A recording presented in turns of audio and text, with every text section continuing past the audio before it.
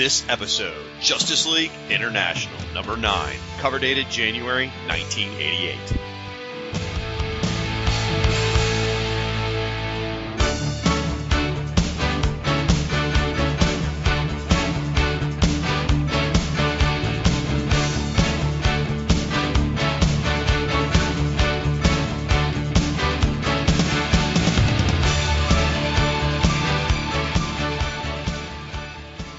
Hello, and welcome to the 9th episode of Justice League International, Bwahaha Podcast, a proud member of the Fire and Water Podcast Network. My name's the Irredeemable Shag, and I'm your host. But guess what? I brought along a friend. In fact, each episode I'm going to invite a different guest host to help me tackle an issue of the Justice League International.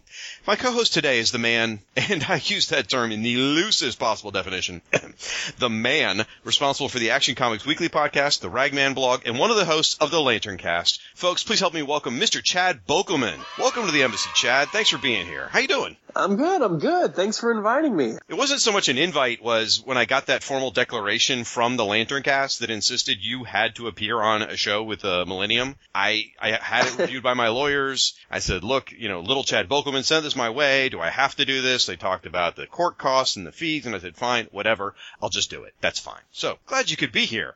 Well, I'm sorry, but you had to take me in because the Lantern Cast is older than any of your shows. So, we had kind of homesteader's rights to the character of Guy Gardner. But didn't you pull kind of like a squatters thing and just take over somebody else's show? So it's not like you've had it the whole time, right?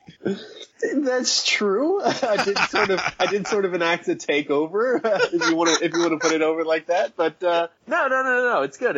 And in terms of other shows like the Action Comics Weekly Podcast, well, if you'd listen to it, that'd be another thing. And hell, if you actually agreed to appear on something, I don't know, covering maybe Phantom Lady. Have you produced more than like 2 episodes of that yet? 5, thank you very much. Really? Wow. Yeah. Okay. It's on hiatus now, but yes, 5. Ooh, man, 5 episodes and Chad is just worn out. Well, ask Ryan Daly how hard wrangling a bunch of different guest hosts for single issues is. I can only imagine the nightmare. I know. Well, I shouldn't say I know what he went through with Secret Origins. By that, I mean I heard him complain about it nonstop. But I do feel for you with what you're doing with Action Comics Week. Now, that is a monumental project, and I'm glad you're doing it because it's a lot of really cool topics, folks. If you haven't checked out the Action Comics Weekly Podcast, it is from that run in the '80s, and it does focus on each one of those individual characters. Who are we? We're talking about like what? Deadman, Blackhawks, Wild Dog, Phantom Lady, Superman, Green Lantern, Secret Six. Who am I forgetting? Yeah. Secret Six. You're going to have, I think, Etrigan a little while later. Oh, cool. Nightwing and Speedy show up, stuff like that. That's awesome. And you do the Ragman blog, which I absolutely love. There's not a lot of Rory fans out there, but man, he's such a cool character. And it's sort of neat. It's almost like you and I found a spiritual middle ground with Ragman, because for those of you who don't know, Chad is only 13 years old. 29. Sure, if that's what your license says, I'm sure. Yeah, you can fake that kind of stuff. Youngest kid in podcasting. We go back a long ways from when he was, I think, an amoeba, and we've been basically back and forth and sniping each other. And I think this is the first time we've ever recorded one-on-one together. Which whose fault is that? As I said, I had. Well, actually, it's probably my fault considering my really, really crappy performance on that Phantom Stranger episode that Rob and I did.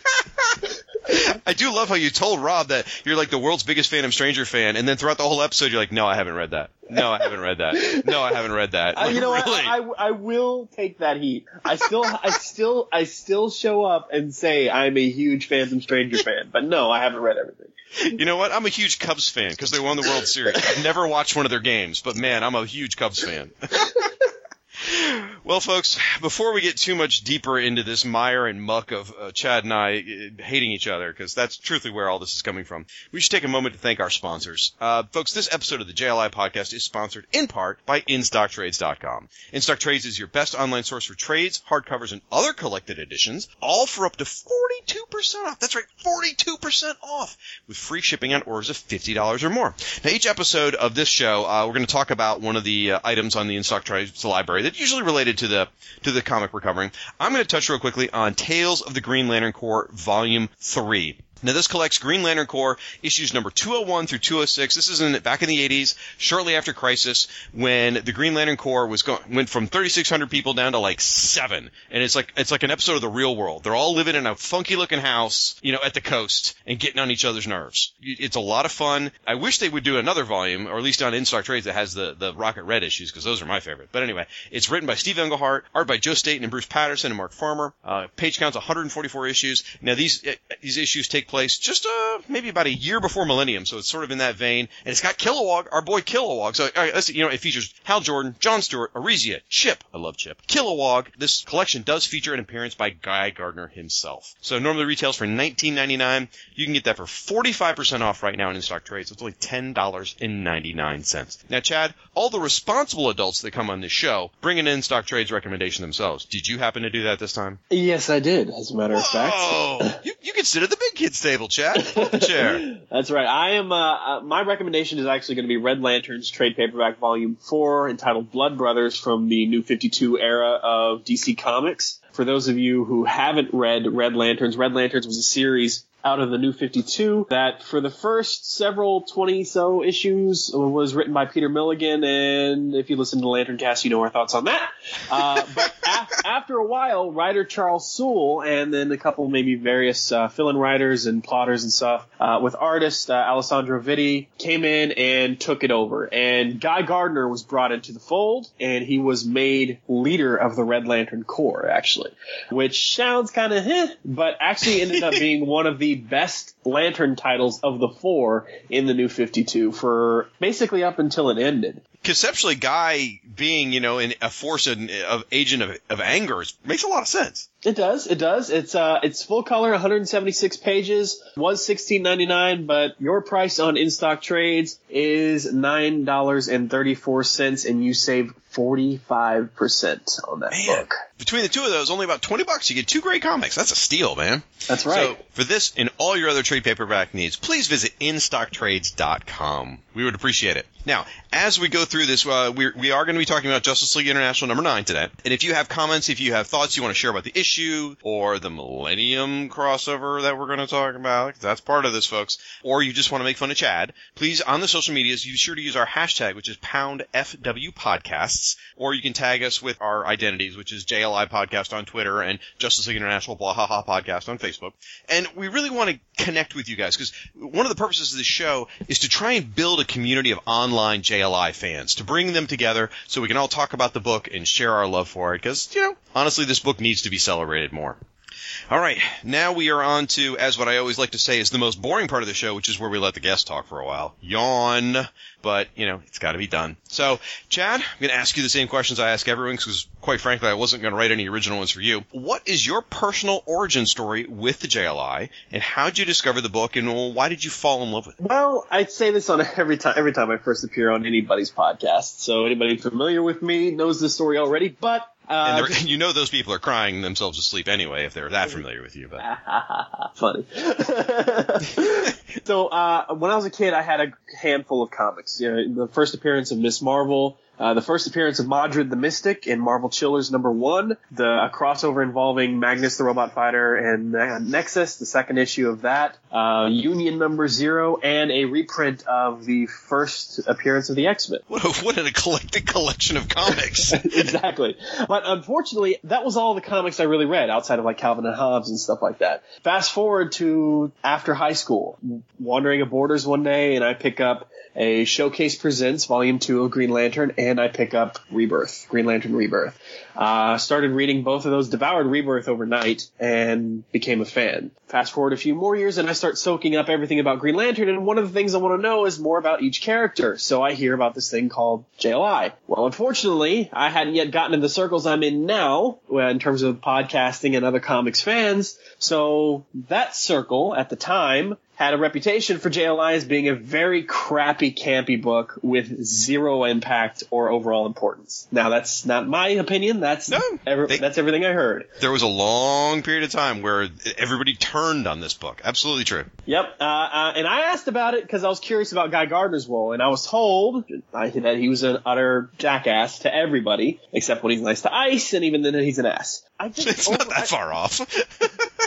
I just skipped it. Now, the only reason I am appearing on this show is because you started it in the first place. If anybody's going to make me love JLI as much as I hate to give you any sort of credit, it's going to be the Fire and Water podcast community is going to do it. So I've got the entire series digitally somewhere, amidst some sort of folder structure that is impossible to navigate. Right, but anyways, as I have time, I read an issue and then listen to an episode of the show. So as you go, I'll be listening along. Maybe not completely caught up with you, but it's going to be my gateway into the JLI series to see if it's worth it.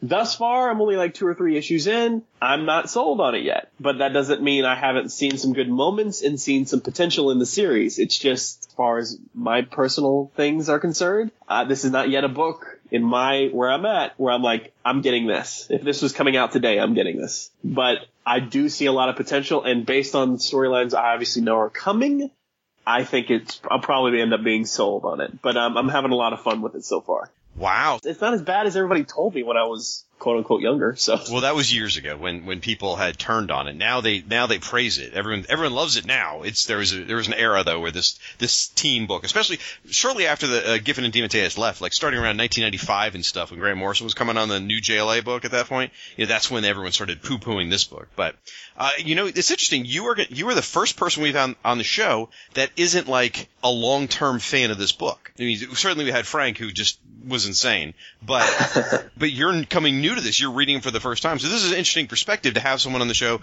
who's not already in love with it. So that's exciting. So I'm interested. I almost hung up with you while you were talking when you said you hadn't read it, but I guess I'll give you a chance.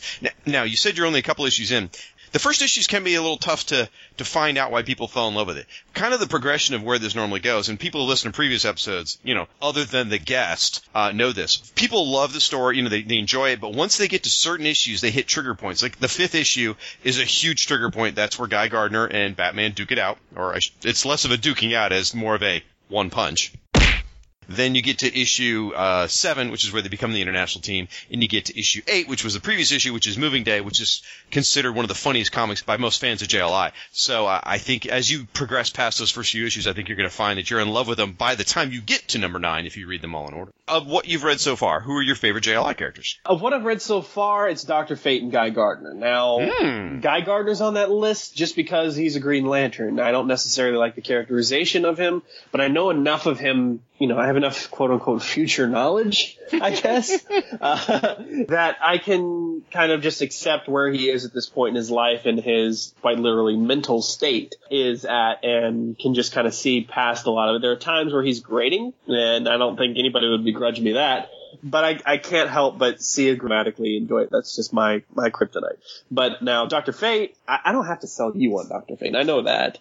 I really enjoy Dr. Fate. The magical characters in the DC universe are among some of my favorite. You got your Phantom Stranger, your Ragman, your Deadman, so on and so forth. They all top my top 5 list. But Dr. Fate, I feel like he brings, some sort of cosmic ethereal wisdom, some gravitas maybe to the book, I think. I don't know. I don't know how to quite define it, but it's just the history, the legacy, the power, the experience of that character sort of brings that to this book, I think. Oh, and I don't know that there's anybody out there who would argue with you. Everyone loves Dr. Fate. They think he's great. He's a bit of a game breaker, though. He's so powerful. It's almost like, how do you make an adventure for a character that powerful?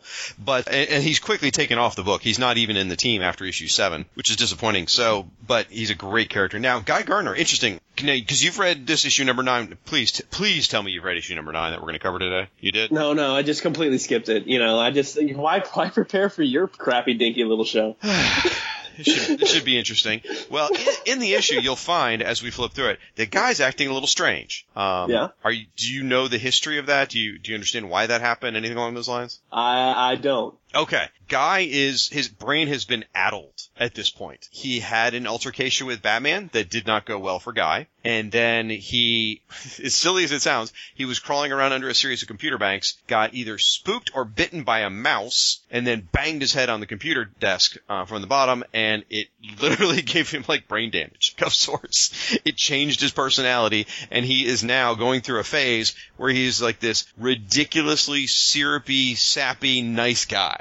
And it only lasts for a year, but it's a weird, hysterical version of Guy that only exists for this short period of time, and it's lots of fun. And they take great advantage of it because everyone knows he's obnoxious, and yet they know he's acting really nice right now, so it's almost like they're placating him, like, oh, geez, Guy. And so that is where you're walking into with this story. But you're blaming it on, well, the head smacking under the control panel and the one punch?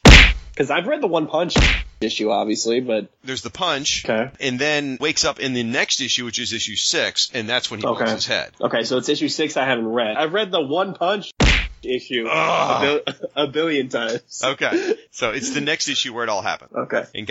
And then you don't see his personality change till issue 7, and then issue 8 it's on full display, and we see more of it here, and it's a hoot. And there's a huge payoff when he finally reverts back to the original Guy. And it's beautiful. I can't wait till we get there. It's incredible. Well, one of my other favorite characters so far is Blue Beetle, too.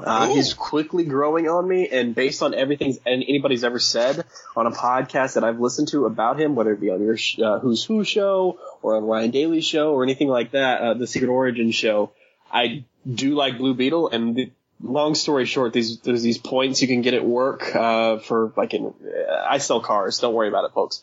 So for like enrolling people in OnStar and stuff like that. Well, at the end of the month, you can spend these points in this special little shop, so I can search certain things. So I've obviously searched DC Comics a billion times to see what free comics I can get myself. And just very recently, like as we record this, within the past like 2 or 3 days, I got in the mail the Showcase Presents Blue Beetle. Oh, that's awesome! So I need to sit down and start reading that here pretty soon. But just based on what everybody said about Blue Beetle and what I've seen of him just kind of so far in the JLI series, I'm already sold on the character enough to at least, spend some of my points to get this thing. That's awesome. Now, as soon as we get done here with recording this podcast, and believe me, that time can't get here soon enough, you need to just pick back up JLI where you left off, issue 5, I guess it is, and read all the way up through issue 8, and you'll be in love with Guy, you'll be in love with Booster, you'll be in love with Beetle. You will get it. It'll be awesome.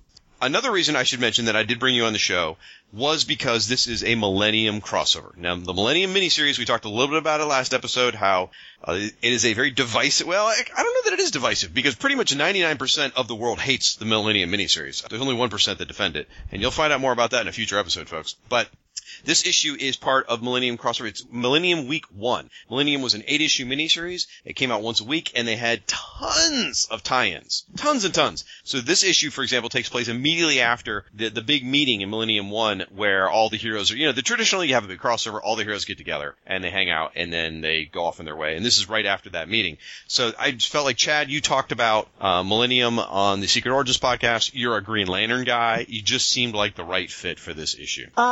Yes and no. Millennium. We're not going to talk about Millennium itself here, but what are your feelings on it, though? I've said it before, I'll say it again. Millennium's a wordy SOB. There are times when that book, the dialogue, becomes nigh unnavigatable. Like, just trying to figure out, what did that Guardian just say? What does he mean? What is even being said here? I've heard from several sources that the tie-ins are greater than the sum of the miniseries itself, and of the tie-ins I've read, I would tend to agree, but it's not really saying much. It's such a talky book, and just historically, because you got to remember, I'm coming to this after the fact. I know it doesn't really lead to anything. Right. Well, it led to the New Guardians ongoing series. Exactly, which ends up canceled, and that, God, when was the last time we heard from any of them? I'm just saying, like, in the big picture, Millennium was a flash in the pan, kind of. That's what I see. So, from my, accelerated vantage point, I guess. Well, I remember even at the time reading it, back in '88, I was all of 16 years old. I could tell after a few issues, like, even I was tired of it. Like, and for me, a lot of it had to do with the art. I love Joe Staton in the 70s. Joe Staton in the 70s can do no wrong. He is amazing. Joe Staton in the late 80s, not my favorite. And then you get the art, and then you get, again, the New Guardians, and I was just total snooze fest for me. I did not like that series. The tie-ins are great, like you said. Some of them are really, really good. Now, you told me off air you have some of the tie-ins, and what was one of the particular ones you said? You have the entire run of a series? What was that? Oh, man, you just got to drag it out of me, don't you? Yeah, I do. I got to give you some sort of credit or something for my personal interest in the character. Which character is that? Firestorm. Do you know somebody who does a Firestorm podcast by chance? I don't know. It was kind of off air for a while. I sort of lost interest. Ouch. The show, for the record, the show never went off the air. Rob and I had 2 months apart because of, the trial and the court case and everything.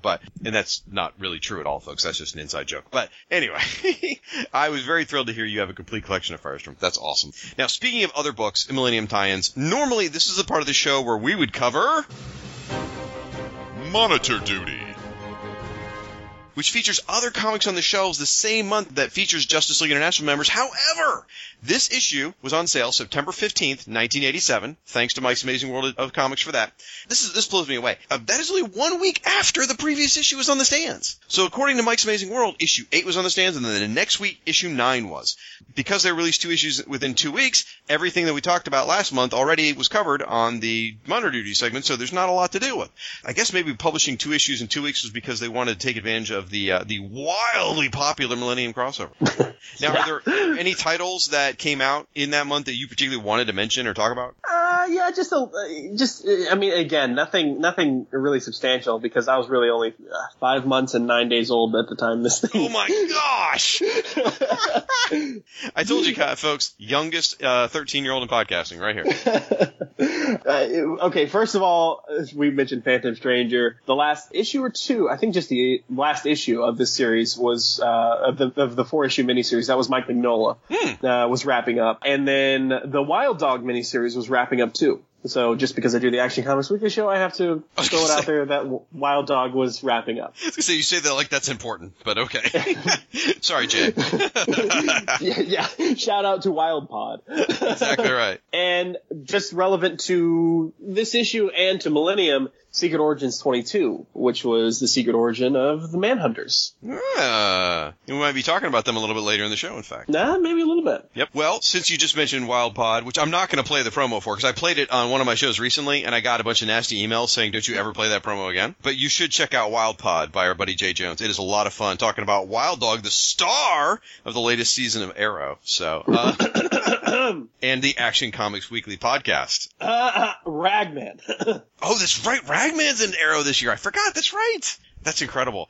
All of our little favorite Nook characters showing up on TV. Where's my Blue Devil? Where's my Blue Devil? Haven't they showed like movie posters or something for him? Yeah. Yeah, the early Flash episodes had like Blue Devil the movie and stuff like that. Oh, I would kill to see like some classic Blue Devil running across the screen. That would be amazing. Are they still doing that Showcase Presents thing? From DC? Yeah, the DC Showcase Presents Blue Devil. I thought they'd solicited that a while back. Oh, okay. I thought you meant, when the New 52 launched, they did a book called Showcase Presents, and it was an anthology series, and it did feature some New 52 Blue Devil. I thought that's No, that Blue Devil doesn't count. No, it does not, sir. The Blue Devil Showcase has been solicited and unsolicited more times than I have fingers for. So I don't know what the current status is, but I won't believe it till it's in my hand. And when it is in my hand, folks, unfortunately, that is going to be the only in-stock trades recommendation you will hear for about 6 months. I'm just waiting on my Ragman edition since clearly he's now a breakout hit character. Hey, there you go. And he's, let's see, he's got the original series that went, 6, 7 issues? 5? 6 if you count the DC implosion happened. Okay. So. And then there's the Rory miniseries. There was 2 of those, right? 2 of them, yep. So I don't know. Then there was no ongoing though, but because I feel he also appeared in Batman Family. He appeared in Brave and the Bold once. Okay. And the other stuff doesn't really count because they're just sort of background appearances in Crisis and the Red Tornado miniseries too. So such a great character. But as we were talking about other podcasts, folks, this is a perfect opportunity to take a podcast promo break. And when we come back, we are going to talk about Justice League International number 9. You are about to see the first public exhibition of an entirely new form of entertainment.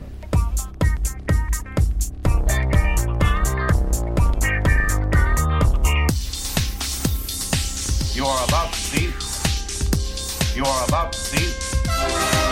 Because you demanded it. It's Treasury Cast, a podcast devoted to the greatest comics format of all time, the Treasury Edition. DC, Marvel, Archie, IDW, and more, bigger than life. It's the Treasury Cast, part of the Fire and Water Podcast Network. Available on iTunes, Stitcher, and on fireandwaterpodcast.com.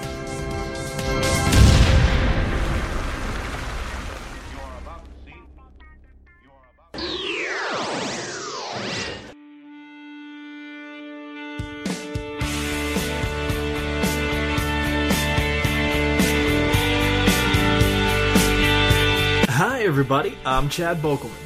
You may know me from the Green Lantern podcast, The Lantern Cast. You also may know me from making promises across the comics podcasting community concerning a new project I've been working on. An Action Comics Weekly podcast, to be precise.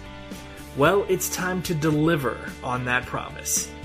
The Action Comics Weekly podcast is a bi-weekly podcast featuring myself and a rotating cast of semi-regular co-hosts discussing the characters appearing in the comic series of the same name from the late 1980s. So, starting this summer, join me and Mark Marble as we discuss Green Lantern. For all the people that want to give Hal, when he was Parallax, a lot of shit about the way he acted. Star Sapphire has nothing on Hal for being pushed over the borderline, because she's just completely friggin' nuts. Jay Jones as we discuss Wild Dog. He straight up, like you said, he murders these people. And that's not my DC Comics. That's not superheroic at all. Batman wouldn't have killed anybody. But this story is it's not bad, it's not great. It's like the character himself, it's just there. It just exists. Ben Avery as we discuss The Secret Six. So when I read this alone, as I was reading through this issue, I'm thinking, what am I getting myself into? Because I told Chad I'd do this, but I don't know if I'm going to like this. I do end up liking Secret Six more. This is the introduction, and without this, I probably wouldn't like, the second chapter as much. Doug Zawisza as we discuss Dead Man. Well, it's a kind of a waffly Dead Man story. It wants to be a Dead Man story. It starts to be a Dead Man story. It forgets it's a Dead Man story, and then it comes back to being one. All in the span of 8 pages. Alan Middleton as we discuss Blackhawk. That there's sort of this era of Blackhawk where he was sort of dissolute and sort of couldn't get civilian life together. Mm-hmm. And I think this story is either beginning that trend or at least tapping into that fertile story. And Michael Bailey as we discuss Superman. There is really no way to tie this 2-page strip into that. So it really exists in its own world at a time where the Superman books were becoming more and more linked. So it's this oddity on a number of levels. And many other characters featuring many more guest hosts along the way. The Action Comics Weekly podcast. Coming soon, summer 2016. Find us on Facebook for more details.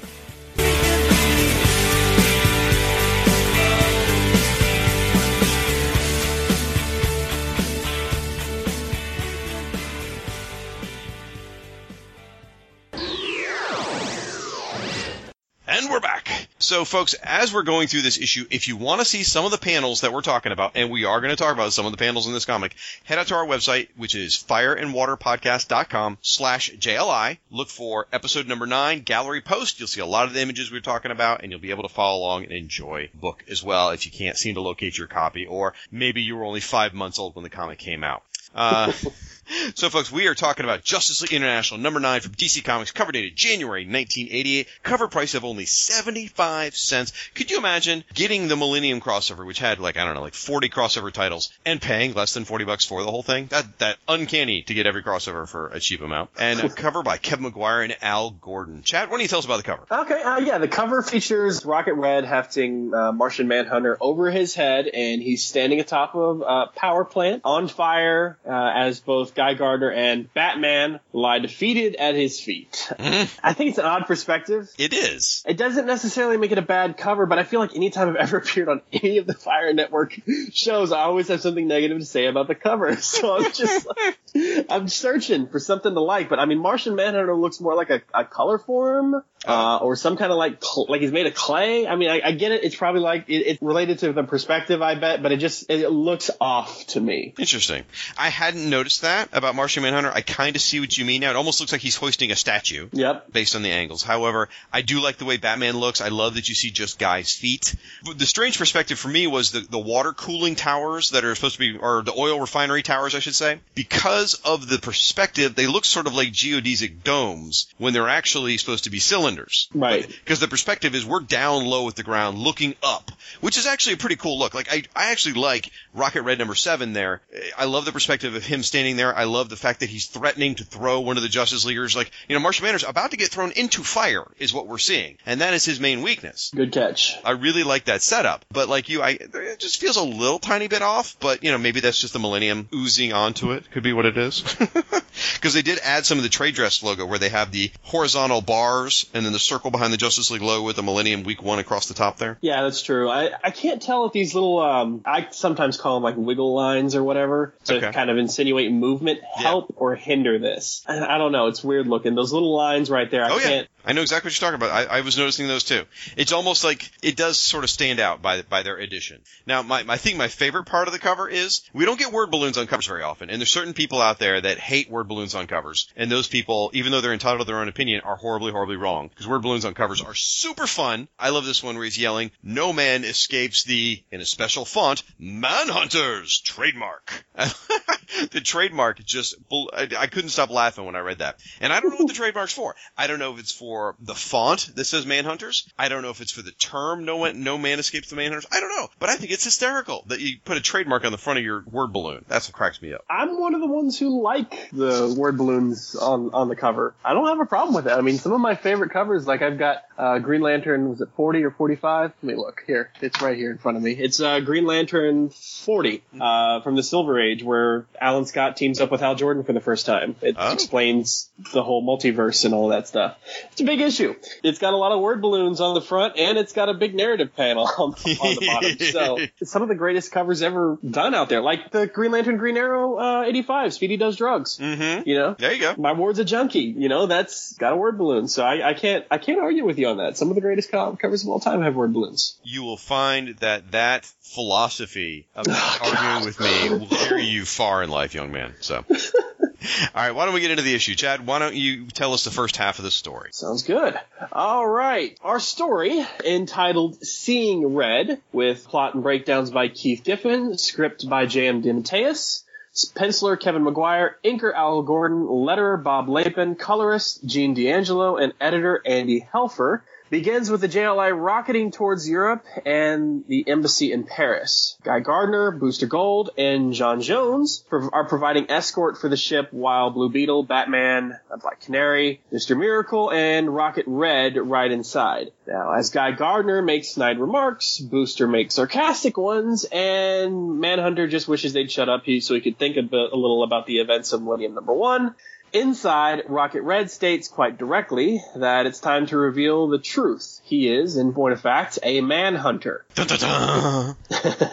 He asks the team to join him as they are, quote, a most formidable group, unquote. Batman is skeptical, given all they've learned recently about the Manhunters. Meanwhile, over at JLI New York Embassy, Oberon notes the change in course of the JLI ship, subtly hinted at earlier by Blue Beetle and Mr. Miracle before Rocket Red made his announcement, and Captain Atom flies off to investigate. Back on the ship, Bats gives Rocket Red some time to explain his position while Miracle sneaks behind him in an attempt to deactivate him.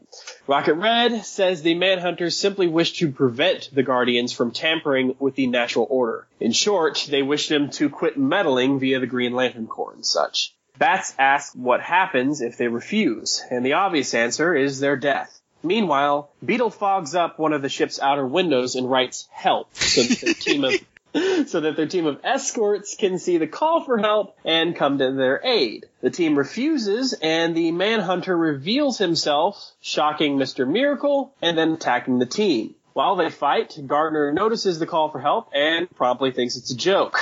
As the team inside continues to fight, Beetle notices the ship rocking. Batman deduces that the Manhunter / Rocket Red can control other technology and is controlling the ship. The escort team then notices the trouble, finally zooming in to try and lend aid as they fly after the ship. The Manhunter then exits the ship, jamming the hatch so no one can follow. The ship changes course, and Rocket Red stands atop the ship, confronting the escort team. After Gardner blocks a warning shot, the Manhunter then threatens to blow up his armor if they don't back off, thus killing the team inside. Booster then notices the ship is heading towards an oil refinery, and the escort team backs off, heading to help civilians in the way, but it's too late, as the Manhunter shouts several times, as the ship is falling directly towards the refinery until the ship stops in midair. And no Manhunter can escape the effects of physics as he hurtles towards the ground, alone and bereft of a ship full of JLIers. Now, the screeching halt of the ship was actually a result of a fleet of Soviet Rocket Reds coming in to help the Justice League International. And with their assistance, they land their ship safely at the oil field. Now, part of the deal also is they have crossed into Bialyan airspace, which is a big deal because several issues back they were dealing with the Bialyans quite a bit. Anyway, Captain Atom arrives a few moments too late to help. Thanks, Cap. And Guy Gardner uses his ring construct to contain the fire caused by the Manhunter crashing into the oil field. Turns out the Rocket Reds were called in by Oberon, since the Soviet embassy was the closest to their location. And because the League hasn't had enough bad crap happen today, Colonel Roman Harjavati arrives, the tyrant leader of the terrorist nation of Bialya. While shouting about acts of war at the JLI, the Soviet Rocket Reds inform Harjavati that they are responsible for the incursion into Bialya and remind the colonel that the Soviet Union is Bialya's ally. Now, about this time, the metal frame, the skeletal husk of the Manhunter rises up from the ashes of the fire, intent on blowing up the oil fields and still blaming the JLI. The Manhunter tries to fire his last missile, but thanks to Booster Gold's force field, he only destroys himself. And the scene closes with Batman and Martian Manhunter lamenting that the Manhunters could be anywhere. Meanwhile, in New York City, Maxwell Lord, who is smoking, by the way, which means he's a bad guy. Anyway, he's carrying on a conversation with a mysterious computer-like, disembodied voice about JLI membership. He's unhappy as the Manhunters are occupying many of the main superheroic defenders of the DC Universe. We see TV monitors showing several DC superheroes being confronted by Manhunters, including The Flash, Outsiders, Firestorm, Wonder Woman, and Clark Kent. Not Superman, but Clark Kent. Max's secretary, Mrs. Wutenhofer, arrives on the scene. She ignores Max's complaints and proceeds to shoot Maxwell Lord in the chest multiple times. As he's bleeding on the floor, potentially to death, Max's office comes alive and violently dispatches Mrs. Wutenhofer, who appears to be an agent of the Manhunters. And it says, to be continued, but first be sure to pick up the rest of our staggering Millennium miniseries. Woo! Now, that is the finishing the recap of the front story, which was 17 pages. Now we have a backup story, which is only 5 pages. We'll go through that. It's entitled Brief Encounter. It's got plot and pencils by Keith Giffen, script by J.M. DeMatteis, inks by Al Gordon, letters by Moss, and colorist Gene D'Angelo, editor Andy Helfer. Now, one thing to note here is the front half of the story, the first 17 pages were drawn by Kevin Maguire. These back 5 pages are drawn by Keith Giffen. So our story opens about 90 minutes before the JLI enter the Bialyan airspace. We find Colonel Roman Harjavati conspiring with the former Global Guardian Jack O'Lantern. Now, if you recall, he was a major player in the backup story last month. And Harjavati wants to create a super-powered force to oppose the Justice League International. He claims he's pursuing this because he's tired of seeing the Third World crushed beneath the might of both of their enemies in the United States and Bialya's own allies, the Soviet Union. And the Colonel plays upon Jack O'Lantern's feelings about the oppression of the Irish people have experienced at the hands of the British. Jack O'Lantern clearly sees through Harjavati's scheme to simply grab more control and power for himself. However, Jack O'Lantern decides to play along anyway. He sees this as an opportunity to deal a blow to the arrogance of the United States and the Soviet Union, and Jack knows just who to recruit for this new fighting force. As Jack O'Lantern flies away, we catch up to the earlier story in the same issue as Harjavati witnesses a tremendous explosion over in his oil fields. He rushes to the source of the explosion in the already chronicled meeting with the Justice League International. Woof! So, Chad, as a newbie, as someone that has not read the entire Justice League International series, what did you think of this issue? I actually liked it. I'll say this. For a story that is very clearly tied into an overarching storyline, you know, the whole Manhunter thing is very evident in the story. Aside from that, it's still kind of a one and done. Yeah. I mean, that's the feeling I get for it. They're on a mission. They're heading somewhere. They get interrupted. They deal with the problem at hand, and then the problem at hand is, for the most part, resolved. Yep. There's a beginning, middle, and an end. You're absolutely right. Maybe I'm just reading too many modern comics, but that's, in my experience, relatively rare. That's very true nowadays. So it's always nice to get nice one and dones. There's an overarching story, both within the self-contained series itself, as well as Millennium as a whole. But still, the art wasn't bad. I had problems with it here and there, but it wasn't necessarily something consistent where I could say, oh, he always draws so-and-so poorly or anything like that. There's just certain instances where I think things look kind of weird. Like, and maybe I'm crazy because it's a full splash page, but I still don't necessarily like the way Martian Manhunter is drawn, even on the very first page. Really? Something about him looks weird to me. See, all right, let's fast forward to page 13, because I was actually going to talk about how much I like the way Martian Manhunter looks. On page 13, the top panel, he is face-to-face, almost nose-to-nose with Colonel Harjavati, and I love the way he's drawn Martian Manhunter here. And now, he doesn't look like Martian Manhunter does in, say, Grant Morrison's JLA, because they really developed that the eyebrow as time went by with Martian Manhunter. This is a time before where Martian Manhunter looked a little more human, but I love the lines that they use. Maybe it's a Zipatone, I don't know what he used for that effect, but I love the shadowing on Martian Manhunter's face. I love the clean lines. I think it's gorgeous. And I don't necessarily have a problem with the way he looks here and anywhere else. Like I said, my problems are consistent. Like I said, he doesn't always draw X character in a bad way every single panel you see that character in. It's just, there's that very first page, something about that looks weird. Now, I am in no way, shape, or form an artist, so I can't tell you what looks weird about it to me, but something is hitting me weird about the way that character looks. Maybe it's too much shadowing, maybe it's not enough of defined lines, I have no idea.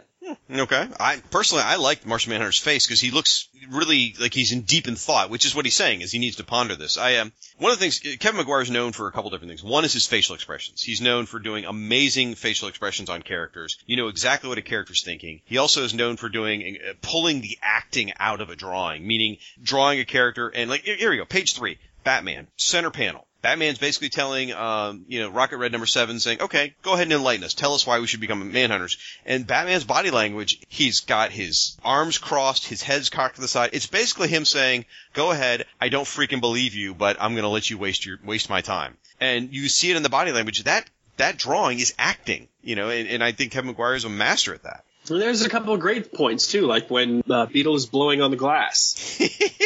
I mean, it looks weird, and for a minute you're like, is there like a bubble I'm missing? Like, right. Is there supposed to be some sort of inner dialogue there? I don't know. And then you see the next panel, obviously. Yep. I think that looks good. I think there are several points where, like, when Mr. Miracle's messing around with the backside of the, maybe I should rephrase that. Yeah. That's okay. When he's messing around with the Rocket Red, he looks really, deep in thought there. Guy Gardner looks cool when they're on that panel where he's like, that's what I love about those guys. They're such a great bunch of jokers. That Guy Gardner looks cool there. I'm not saying that there's problems with the art all the way throughout. I'm just saying that every now and then there's something that looks off to me. Hey, you're entitled to your own opinion. It's horribly wrong and misguided, but whatever. You're a kid. What do you know? So you're probably still buying Pokemons. Speaking of art, I do have to award the O-Face Award for this episode.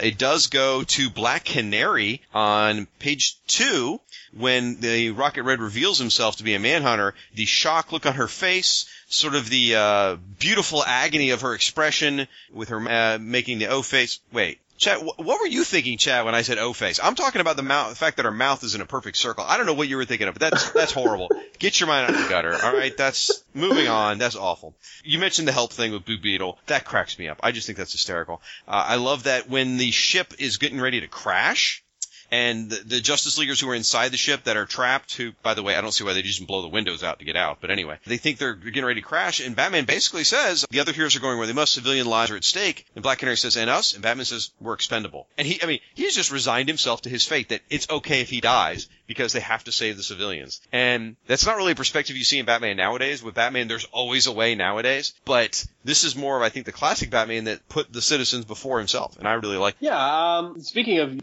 the page just opposite of that, just another good art moment right there where the Star Wars reference is when Mr. Miracle says, I've got a bad feeling about this. Oh my gosh. I didn't even notice that. What? Come on. I didn't. How funny. And I've read this comic many, many times, and I never picked up on that. That is hilarious. I love it. It looks great, and speaking of great, the panel underneath it looks good. But anyways, speaking of jokes, one of my favorite jokes, and we'll probably go more into it later, but one of my favorite jokes is when the Manhunter says, "We cannot be so easily stopped," and Mr. Miracle says, "You can say that again," and the Manhunter does. He's apparently a super smart robot, but only so smart.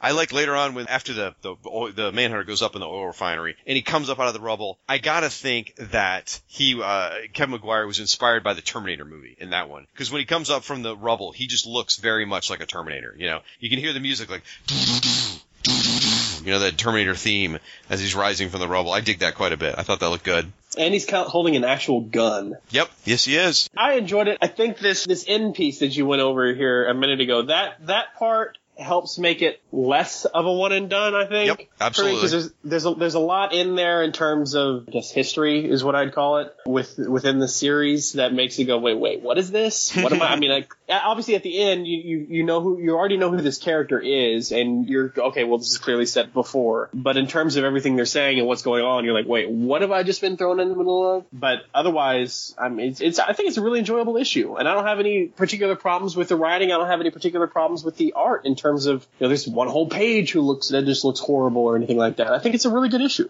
Well, I'm glad you brought up the backup story. It's interesting because there was a backup story last issue too, and we felt that one was a little jarring because it went from Kevin McGuire art. It was a hysterically funny issue, number 8. You go into Keith Giffen's 9-panel grid, and it was a difficult transition, that one. Now this one, Keith didn't stick with the 9-panel grid this time, so it feels a little more natural the way the story flows. And you're right, if you don't know who Jack-O-Lantern is, it probably is confusing. But we saw Jack-O-Lantern in the last backup story. And I started wondering about this. I was thinking, why would they have a backup story in issue 8, a backup story in issue 9, and a backup story in issue 10? And so I reached out to J.M. DeMatteis and Kevin McGuire on Twitter and actually asked. I said, do they have any recollections why there's these 5-page backups drawn by Keith Giffen?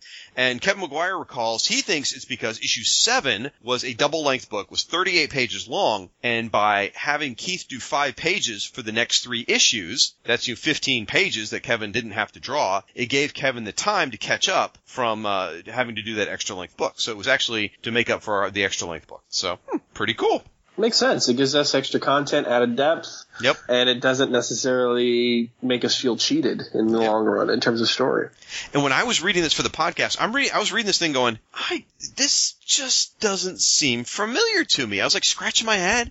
Because, I've read this issue a lot because I have the digital version and I had the trade paperback and I had read it and for some reason I'm like, man, I guess I just glossed over these pages all the times I've read this book. And I finally figured it out this week, which is for many, many, many, many, many, many years, the way I read this issue of Justice League was in a trade paperback I had bought back in 1992 before you were born, I think. It's Justice League International, The Secret Gospel of Maxwell Lord. And it collects issues 8 through 12. And I didn't own the individual issues. I had this trade. I had no reason to buy the issues because I had this collected edition, right? So this is how I would read my issues 8 through 12. Turns out they did not reprint the backup stories in this collection, which is why when I read these backups, I'm like, these seem entirely new to me. I have no idea where these are coming from. And I'm happy to know 20 years later, or 24 years later, now I know why the backups felt a little off when I was reading them.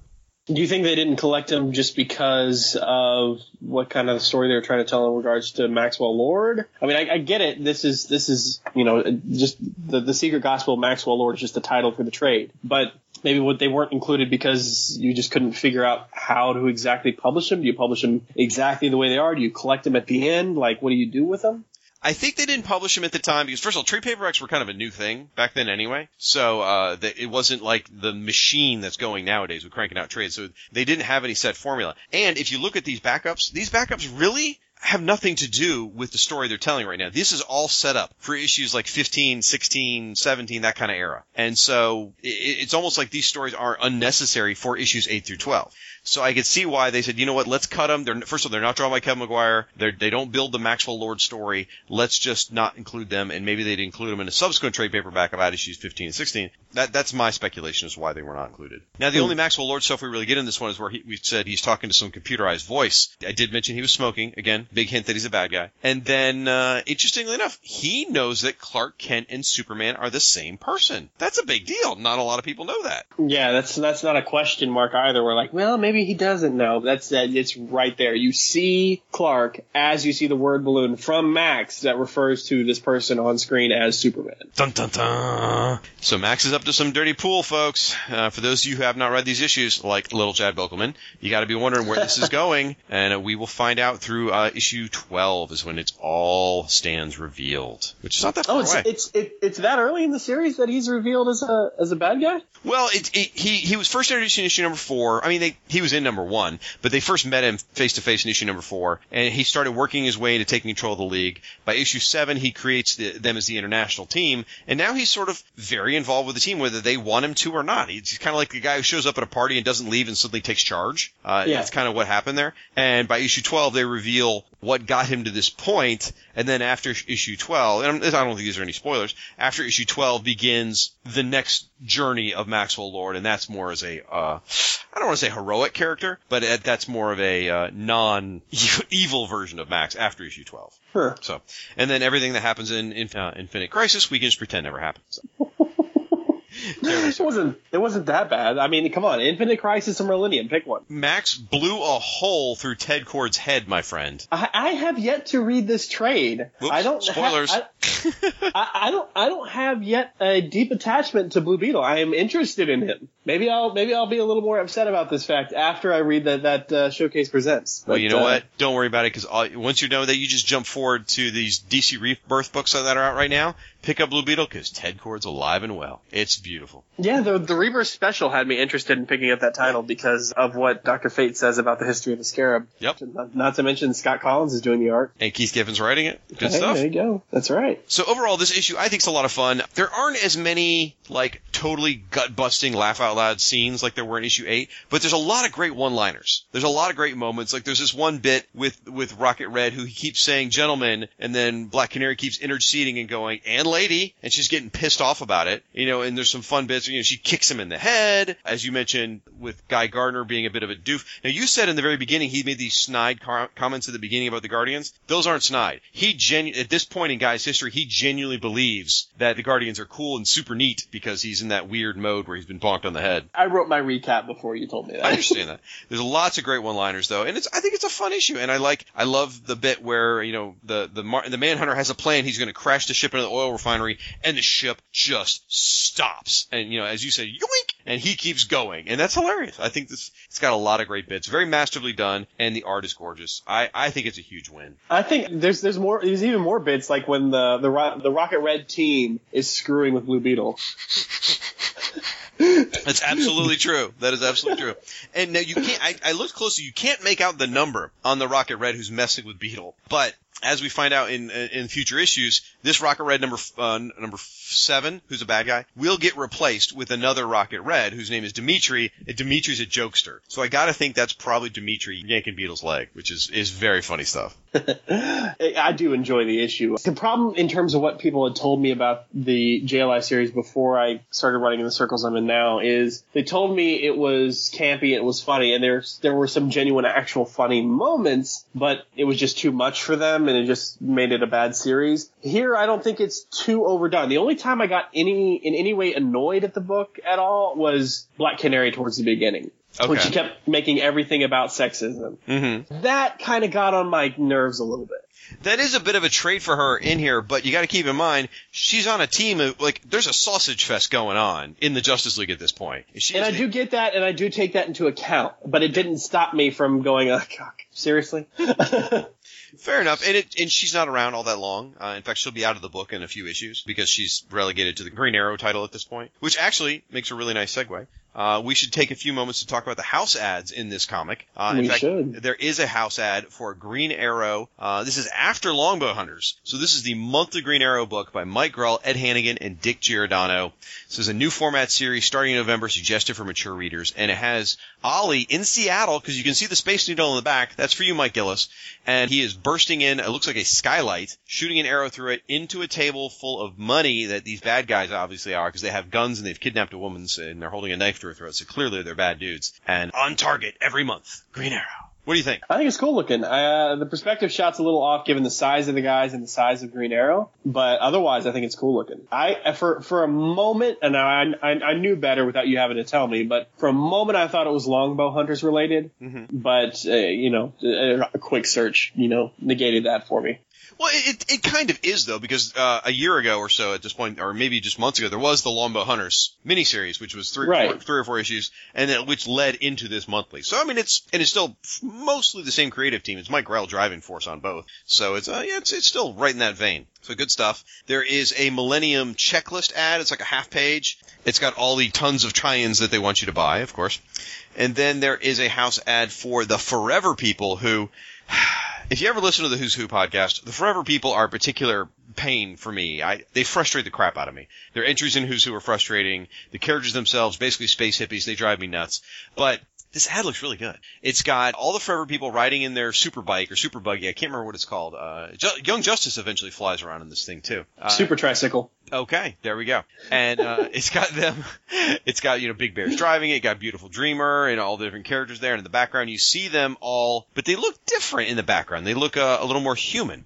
And it says, Forever is a Dangerous Place, Forever People by J.M. DeMatteis. We know that name. Paris Cullins, who drew that showcase that you just got in the mail, by the way. And Carl Kiesel. I mean, this is a power team right here, folks. This is a 6-issue new format series beginning in November. And with a powerhouse team like that, it almost makes me want to give that miniseries a try, no matter how much I despise the Forever People. Just the ad alone, just based on looks, makes me want to give it a try. Yeah. I mean, I obviously know the creative team and everything, but the way the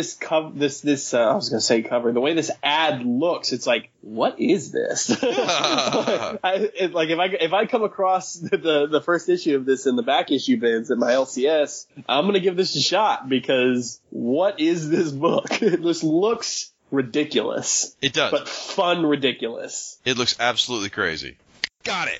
Super Cycle. Now, to be fair, I had to Google it while Chad was just nattering on. I wasn't paying attention to him. But it's called the Super Cycle, and yes, it was featured in the Young Justice series. It's totally awesome. I would love to go cruising down the beach in that. that big pink bike, I'm sure you would. Heck yeah, man. I'm man enough to wear pink, aren't you? Then we get a full-page splash ad for Millennium. And here's how much effort went into this ad, folks. They took the cover to Millennium #1 and just put it in the middle of the ad. It says, over 30 official crossovers, weekly, on sale now. Get the whole story. Don't miss it. The DC event of the year. Read it first every week. Steve Englehart, Joe Staton, Ian Gibson. And again, it shows the cover #1 with tons of superheroes from the DC universe, all in basically a single color. What do you think of this ad, Chad? I feel they're going a little overboard because, okay, first of all, you reprint the cover. Right. Second of all, you have to throw all of these really eye-grabbing colors behind it. You can't just, you can't pick one. You got to do all of them. They're like, so subconsciously your mind's like, well, this is something I need to pay attention to, right? And then they throw, 1, 2, 3, 4, 5, 6 blurbs about this series. And that's not even including the big weekly across the side or the creative team in the bottom. Just trying to detail you all the reasons you should be picking up this book. They're trying a little too hard. The way I see this is someone came into the DC art department and said, hey guys, we just had an idea. We need to run a Millennium ad in this week's comic. Can you throw something together? And it's like 5 minutes before lunch on Friday, and it's like taco day, and the whole staff's going out for tacos. And the art guy's like, seriously? Right now? So he had 5 minutes to throw this together. That's what I see on this ad.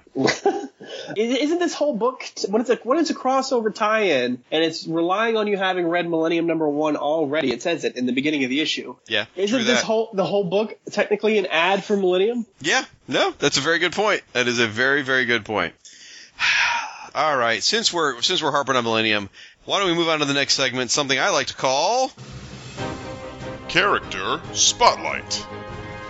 And this is part of the show where I asked the guests to share some thoughts on some of the characters from this issue. And it's not really an origin recap. Well, it could be, but it's more about where these characters were in the DC universe just before their appearance at JLI and what kind of impact they had on the JLI. So what I've asked little Chad Bokelman to cover is the Manhunters. Not necessarily the Millennium crossover, because we're going to talk more about that next episode of the show. But where were the Manhunters before this and leading up to this story? Kind of what can you tell us about the Manhunters, sir? Well, cue my best Jeffrey Rush impersonation.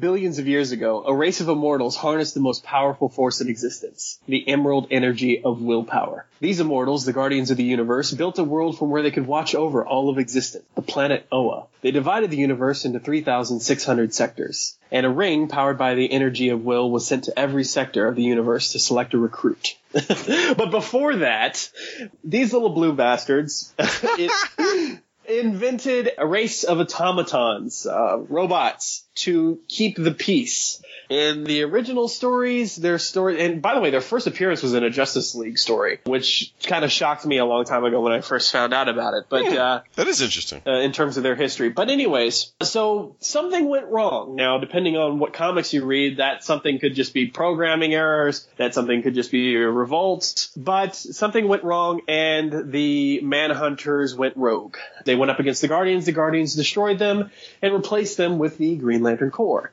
Several decades passed. The Manhunters existed in little pockets. They went out and destroyed and, kind of fought up against various planets and stuff.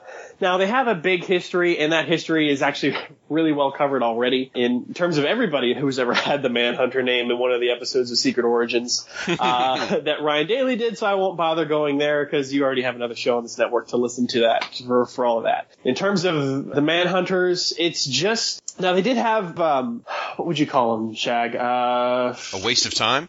Yeah, there's that. But they had, I guess, agents on our world to keep tabs on things around them. Now, if you were to compare this to a modern storyline, well, relatively modern storyline, think, Skrulls? Okay. It's kind of a secret invasion kind of a thing, isn't it? Now, my question is, did they have these sleeper agents type stuff? Did they have these people before Millennium, or is it just in Millennium when they introduced that concept? I want to say it was just in Millennium, but I feel like there was maybe one story I read where it was at least hinted at that they had somebody working for them, but I can't remember if they said it was just like an agent in terms of like it was actually a Manhunter, or it was just just a person who happened to be on the side of the Manhunters. Okay. That side of it I don't remember. Now, well after Millennium, the history of the Manhunters becomes a lot more concrete in the era of like Jeff Johns and stuff, but I don't know how far you want me to go into that. Wow. Let me guess, they become part of the emotional spectrum, right? No, the Manhunters, they serve under Sinestro in the Sinestro Corps War for a while, but in terms of their history and why they malfunctioned in the first place, the Manhunters destroyed an entire sector. Oh, that's right. Sector 666. Yes, at the command of Krona. And it was Krona's entire reason for implanting this bug or whatever in the Manhunters programming was just to prove a point to the Guardians that non-emotional beings should not be wielding this power. So, for the sake of proving a point, Krona destroyed an entire sector. Okay. So that's kind of where their history went, and that took a while because to reveal in the story, because it was one of the Guardians' great secrets. They didn't want it getting out that they technically were responsible for the destruction of a sector. And probably the most important thing I want to respond to that with is willpower is not an emotion. But anyway. Come over on the Lantern Cast and say that, you coward. Unless we're talking about Speedy doing smack, I don't have any business being on a Lantern Cast, so.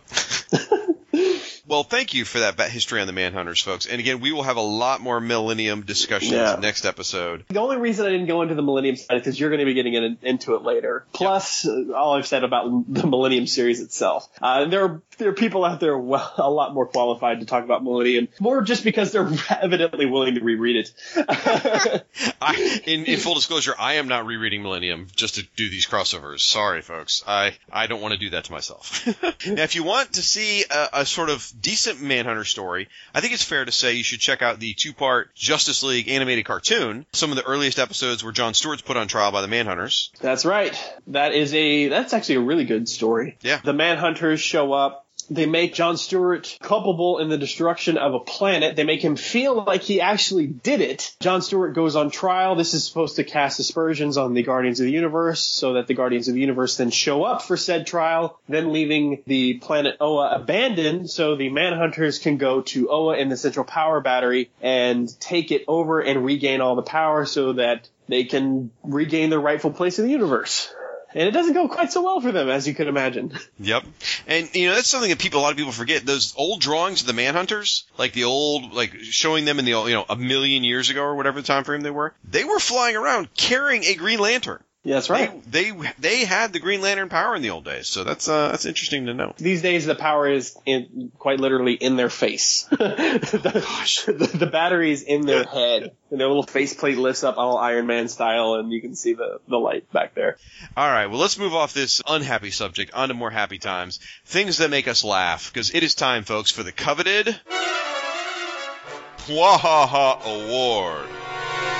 This is where we nominate the funniest moment in the issue. Both myself and little Chad Bokelman are going to pick a moment, and only one of these will be awarded the Bwahaha Award. Chad, what do you got? I already said mine, but I'm going to say it again. That moment where the Manhunter literally repeats himself. Okay. That's the moment for me. We cannot so easily be stopped. And Mr. Miracle says you can say that again. We cannot so easily be stopped. No sense of humor either. I was torn. I'll be honest. I had a couple of them I played around with. I liked the idea of the ship stopping in midair and the Manhunter going flying. I liked the fact that Scott was just messing around with the back of the Manhunter, and the Manhunter seemed oblivious. That was funny.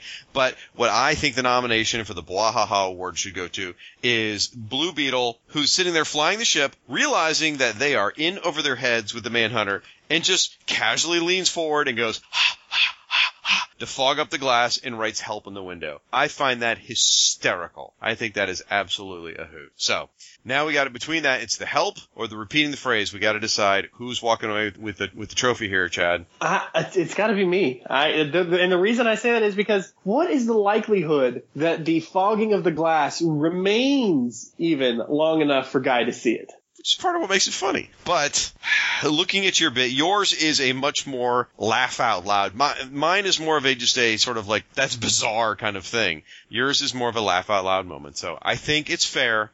We are going to have to award the Bwahaha Award to the Rocket Red Manhunter for repeating his line. So congratulations, Rocket Red. It is your first and last Bwahaha Award, at least Rocket Red number 7, your last Bwahaha Award. Enjoy your award. It is as tangible as the laughter we give you, sir.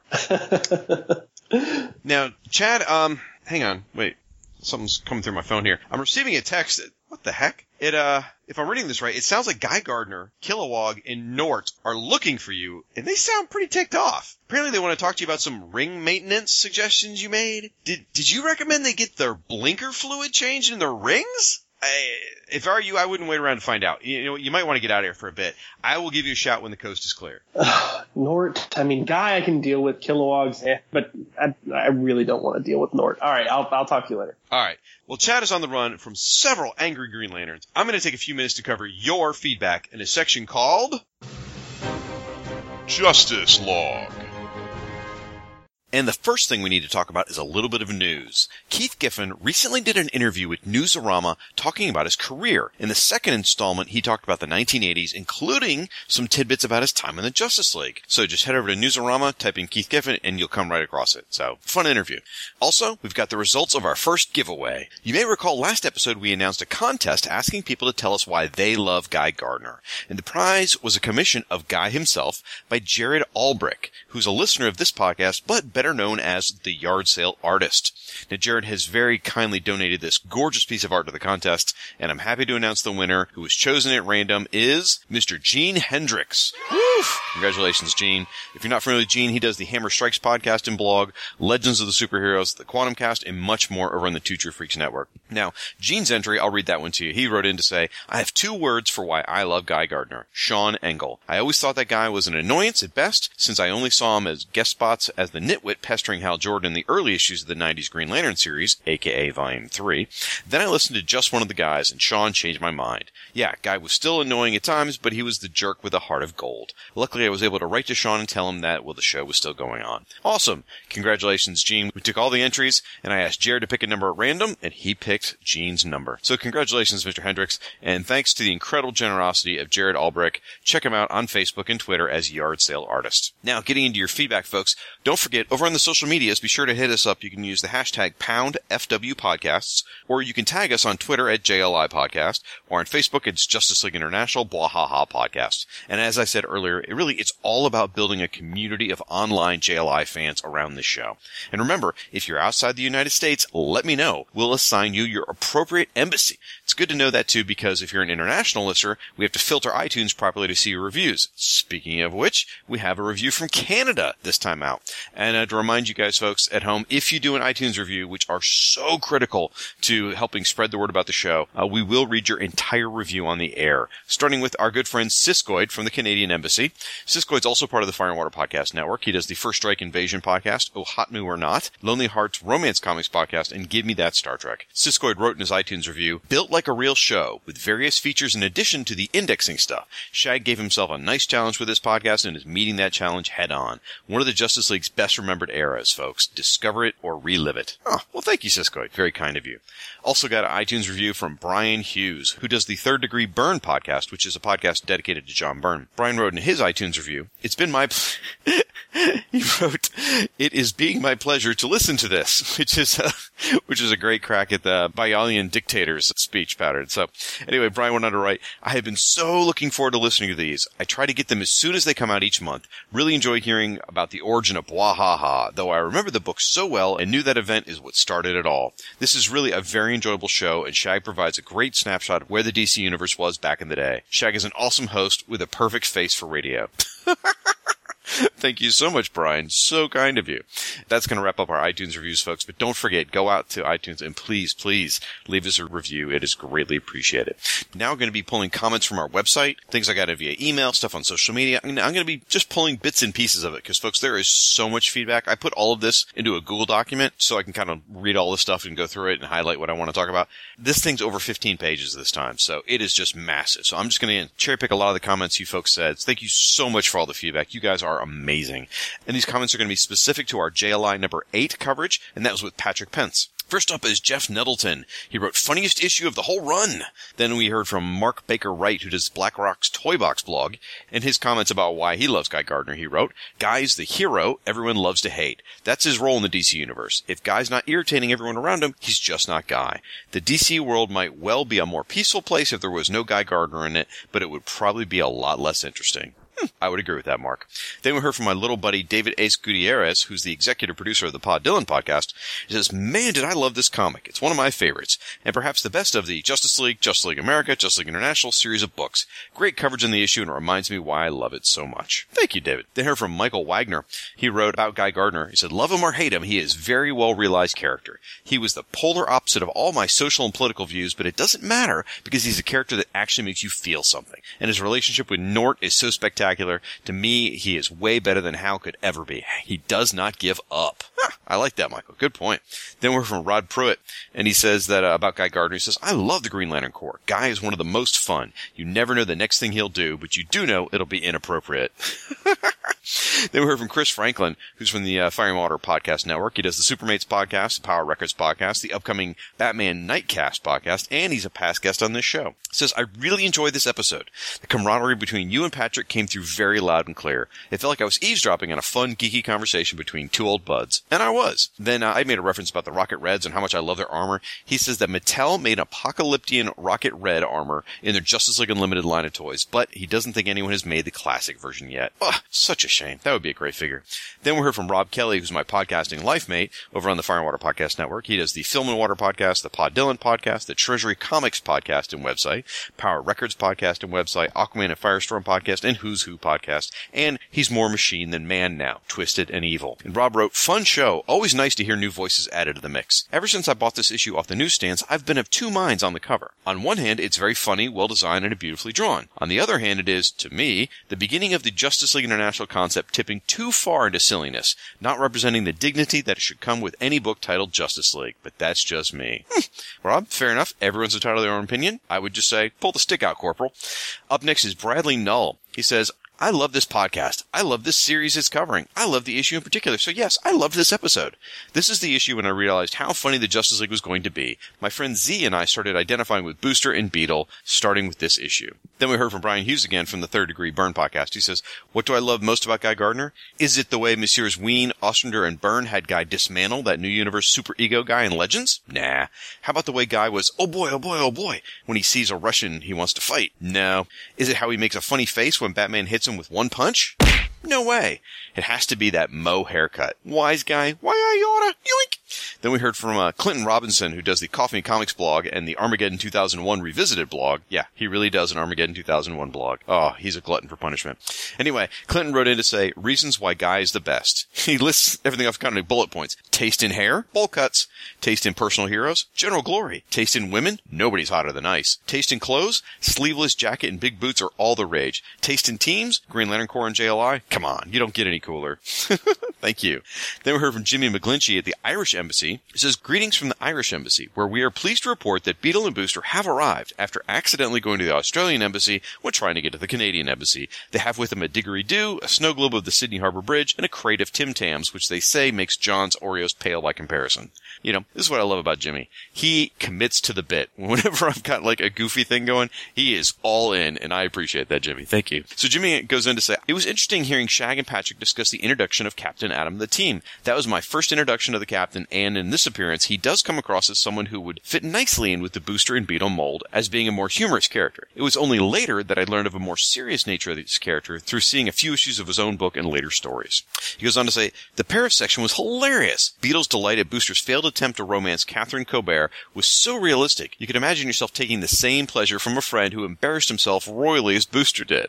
The fact that Catherine was the Paris embassy chief made the humor so much better. An instant classic. The second part of the story was intriguing. I had never seen this part of the story before, as I'd read it initially through the trade paperback, The Secret Gospel of Maxwell Lord, which cuts this out. And it was only then when I found a copy of the issue in the back issue bin that I read it. The closing of the Global Guardians was a nice subplot and brought in Jack-O-Lantern as a future protagonist down the line. Now for this next part, this is Shag. Bear in mind that Jimmy is in Ireland. Jimmy continues, Patrick mentioned how Irish it was to have the Jack-O-Lantern as the Irish hero. Probably not as bad as when I read Jack-O-Lantern's appearance in the Showcase Presents DC Comics Volume 2 and found that his sidekick was a member of the Fairy Folk. Dun dun dun!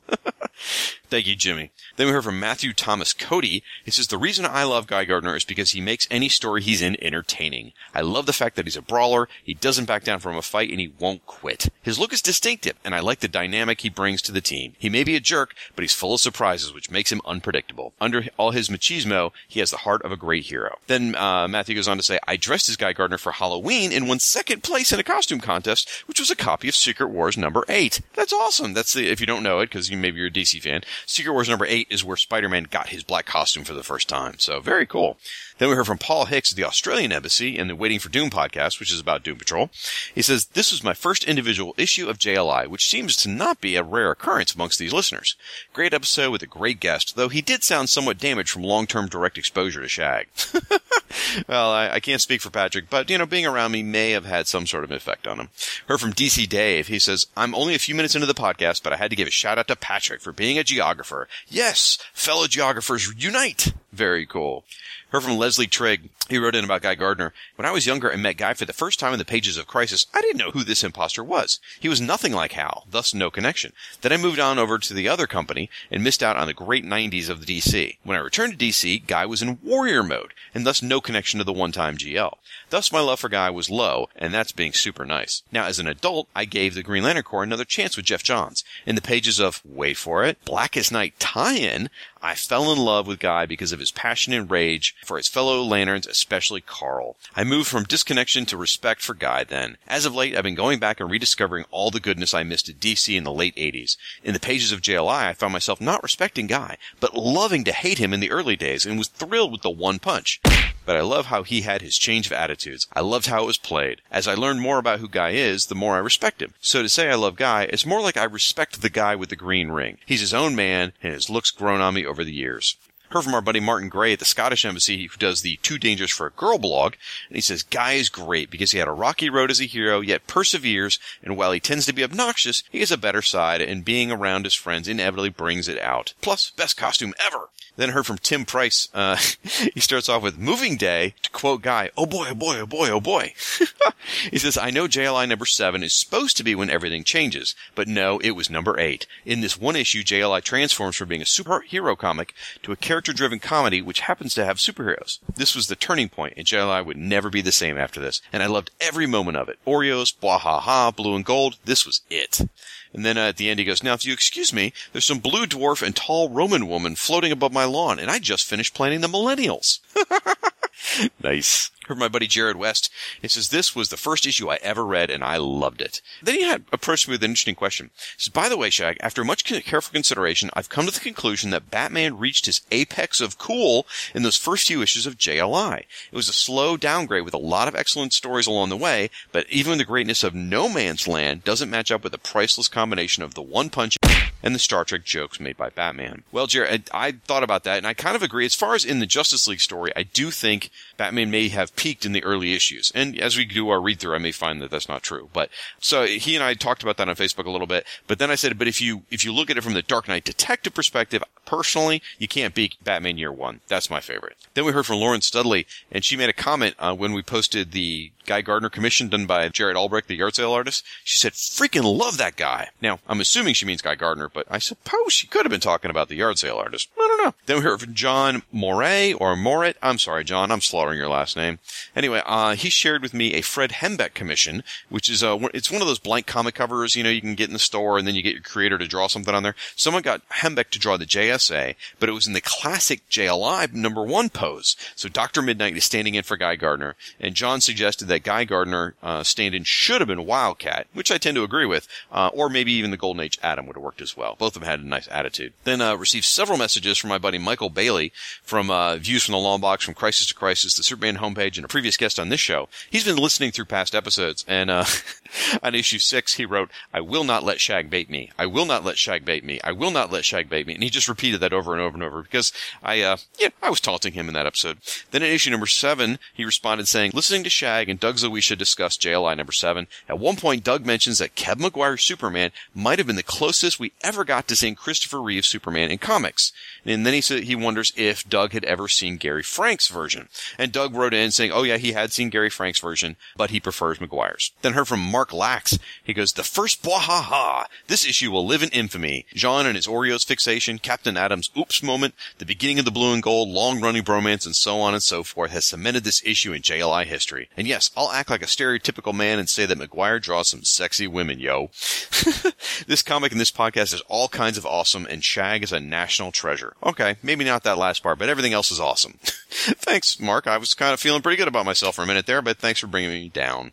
Then I heard from my buddy Jose Rivera. He says, I've always enjoyed the Moving Day issue because I feel this is the issue where the Booster and Beetle dynamic we've all come to know and love begins. And he goes, on a personal note, I also enjoyed this episode as I listened to it as I moved into my very first apartment. That's awesome. Jose got to listen to Moving Day on his moving day. JLI Comics has been a part of my life for a very long time, and that the episode about one of my favorite issues coincided with a big moment of my life was just one of the coolest things ever. I'm really glad that worked out for you, Jose. Then we heard from Grant Richter from the Unearthly Visions blog, which is dedicated to the Avenger Vision. He says, I have to admit I'd never been much of a DC guy. I was always struggling to keep up with Secret Wars or Ohatmu or the Spinner Racks back in the day. My best friend at the time, though, was a big DC fan, and he was that kid who could actually convince his mom to drive him an hour to the nearest comic book store. So I kept up with DC vicariously through his collection. I never really got the humor on JLI, or maybe I got the jokes but never really thought they were that funny. I was 12 when JLI number 1 came out. Your appreciation and passion for the title has me taking a second look, and looking back through the filter of age and experience, I'm starting to see why this run is so well loved. Very cool. Glad to hear it, Grant. Then we heard from my buddy Pat Sampson from the Longbox Crusade podcast. He posted up on Twitter that he had gone to Half Price Books and he had just picked up the trade paperback for JLI Volume Number 2 trade paperback and Volume Number 3 trade paperback. And he got a few of the Justice League 3000 issues. Awesome. All great finds. Then, check this out. On Black Friday, he went shopping and he bought, if I added this up right, something like 100 Justice League comics, all from like the JLI era and then after Giffen and DeMatteis and, all the way through Justice League International, Justice League Europe, Justice League America, all that stuff. For about $20, he got like 100 of these comics. Unbelievable, man. Pat, I'm going shopping with you next time. And Justin Steiner wrote in to say he wished Comixology had the 1987 Justice League Annual Number 1, so he could reread it before listening to the podcast. You know what? I was stunned, Justin. I didn't realize that those annuals aren't out there. I mean, the only way you can get them digitally is part of the collections, which, by the way, are fairly reasonably priced, which isn't a bad way to go. But yeah, I was stunned to see they don't have the individual issues. Then our buddy John M. Wilson, he's been posting images from issue number 8 up on his Twitter and doing his own reread in preparation for listening to the podcast. Thank you for that, John. He says he's starting a Swamp Thing read-through as part of a larger DC Bronze Age reading project. He said Justice League International might not understand, but it's his fault. Meaning it's my fault. I wonder what I did to encourage him to do a Swamp Thing read-through. Maybe he'll tell me someday. Heard my buddy Michael O'Brien, he says, Dear sir, don't dare speak ill of Millennium. He loved it. Marvel even ripped it off for the Secret Invasion. Well, Michael, then you might not like this episode all that much. Terribly sorry. Then we heard from Dallas Gibson, who over on Twitter reminded me of a story in the JLA 80-page Giant number 1 from 1996, so years after the Bwaha era. It was a story featuring Booster Gold and Blue Beetle, and it was done by the Bwahaha creators, and it follows up on the Mouse, the scared guy Gardner, leading to his head injury in issue number 7. I appreciate that reminder, and I made sure to add it to my list of comics that we will eventually cover on this podcast. Then I heard from my buddy Mike Gillis, who does Radio vs. the Martians, Podcast Ella Vista Baby, Hex and Violence. He wrote in to remind me and ask me if I had seen some comic book covers, which I had forgotten about. If any of you ever watched the TV show Fringe, you already know that there was this parallel universe storyline they were dealing with. And in that parallel universe, they had comic books. And the guys on Fringe worked with the folks at DC Comics, and they produced a bunch of fake comic book covers, spoofing existing covers for this parallel world. And one of them was a Justice League number 1 cover. You know, that famous pose, Justice League number 1. And they had replaced Guy Gardner, though, with Jonah Hex. So that was awesome. I completely forgotten about that. And that's just another one of those awesome homages to the Justice League. I keep trying to call it Justice League International number 1. I realize it's Justice League number 1, but you know what I mean. So that's awesome. Also wanted to say thanks to a few folks that gave us some really nice comments. Jeff Pollier, Dale, Kichi Baker, and Aaron Head Moss. Thanks, guys. Now I want to take a moment to thank everyone who shared our show on their social media timelines over on Facebook and Twitter. Now, folks, I realize this is a long list of names. I say it every month. However, I really mean it. These folks show their support and help promote the show, so it's really important to me that we recognize these individuals. Our community is growing, as I say every time, and this time out we're looking at over 60 names. So strap in and help me say thank you to Dr. Ange, Between the Pages, Boosterific.com, Brad Dade, Brett Booth. So, yeah, seriously, I looked this up. I checked it out. Yeah, this is Brett Booth, the comic book artist. He retweeted one of our tweets about the podcast. Thanks, Brett. Hope you're listening. Brian Hughes, Brian W., Callum Nauer, Cash Flag, Chris Lewis, Christopher Warden, Closeout Comics, Coffee and Comics Blog, Comic Reflections, Dallas Gibson, Daniel Thomas Andrew Daly, David Ace Gutierrez, David Morgan, DC Comic Fans, Darren and Ruth Sutherland, Federico Hernandez, Geek Brain Popcast, Generation X-Wing Podcast, Heath Killjoy, Jack Dower, Jared West, Jared Albrick, Jason Unmasked, Jeff Pollier, Jeremy Parker, John M. Wilson, Jonathan Brown, Keith G. Baker, Con L, Cord Industries, King Size Comics, Giant Size Fun Podcast, Laurel Phillips, Longbox Crusade, Luke Dobb, Mark's Mess Podcast, Martin Gray, Mike Peacock, Noah Tipton, Patrick Pence, Paul Hicks, Rod Pruitt, Rolled Spine Podcast, Silver and Gold Podcast, Siskoid, Stella from Batgirl to Oracle, The 108th Sage, The Aquaman Shrine, The Hammer Strikes, Tim Price, Timothy Wint, Trekker Talk, Two True Freaks, Warlock Thanos Podcast, Warlord Worlds Podcast, Willie Yarborough, and Xenozoic Xenophiles. Woof! My thanks to all of you for your support of the JLI podcast. Your feedback is such a critical part of the show, and this community of JLI fans we're building together is awesome. You guys, seriously, you are the best. Now, if I've forgotten anyone, I am terribly sorry. It's probably Patrick's fault, but just drop me a note and let me know, and I'll be sure to include you in the next episode. So, folks, please keep those cards and letters coming. You can go out to our website, which is fireandwaterpodcast.com/JLI. There you'll find all the posts for the show. You can leave comments on those posts. Over on Facebook, look for Justice League International, Bwahaha Podcast. On Twitter, it's JLI Podcast, or you can send us an email, jlipodcast@gmail.com. My thanks again to Patrick Pence for helping me cover Justice League International number 8. Such a great collection of feedback from that episode, guys. Now we're going to take a quick podcast promo break, and when we come back, hopefully, Chad will have escaped the collective wrath of the Green Lantern Corps. To tell you the story of Green Lantern is to tell you the story of the birth of a universe. The origins of DC as a whole. It's a magic emerald meteor from space in the 1940s. It's the establishment of the JSA. It's the birth of the Silver Age. It's the introduction of a universal police force. It's the formation of the JLA. It's the emergence of the multiverse. It's a crisis in both space and time. It's an emerald dawn. And it's an emerald twilight. It's the brightest day. And the blackest night. And the Lantern Cast covers all of this and everything in between. We're Green Lantern's greatest advocates and fiercest critics. We've been fans for years, and it's the reason we're self-proclaimed Lanternologists. So find us on iTunes and Stitcher and give us a listen, because the history of Green Lantern really is the history of the DC Universe. And we've got the interviews, commentaries, reviews, and more to back it up.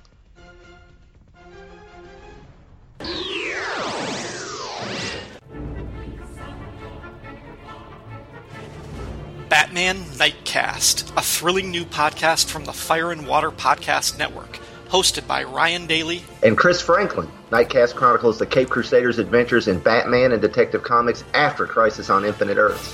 Highlights from this legendary era include Batman number 400, Legends, Mike Barr and Alan Davis, Batman Year 1, Batman Year 2, Max Allan Collins, the new Jason Todd, Millennium? You're not doing this right. Let me take over. Alan Grant and Norm Brayfogle. Alan Grant from Jurassic Park? Did you hear me say Norm freaking Brayfogle? Oh, yeah. Son of the Demon. The Killing Joke. A Death in the Family. Batman Year 3. A Lonely Place of Dying. Alan Grant, Alan Davis, Max Allan Collins. Why are there so many people named Alan from this era of Batman? The Rise of Tim Drake. Legends of the Dark Knight. And that's just up until 1989. Did anything exciting happen with Batman after that? You'll have to tune in to find out. Batman Nightcast, part of the Fire and Water Podcast Network. Find it on iTunes and at fireandwaterpodcast.com. Oh, we forgot to mention your favorite issue, when Batman fires Dick Grayson. You want to find another co-host?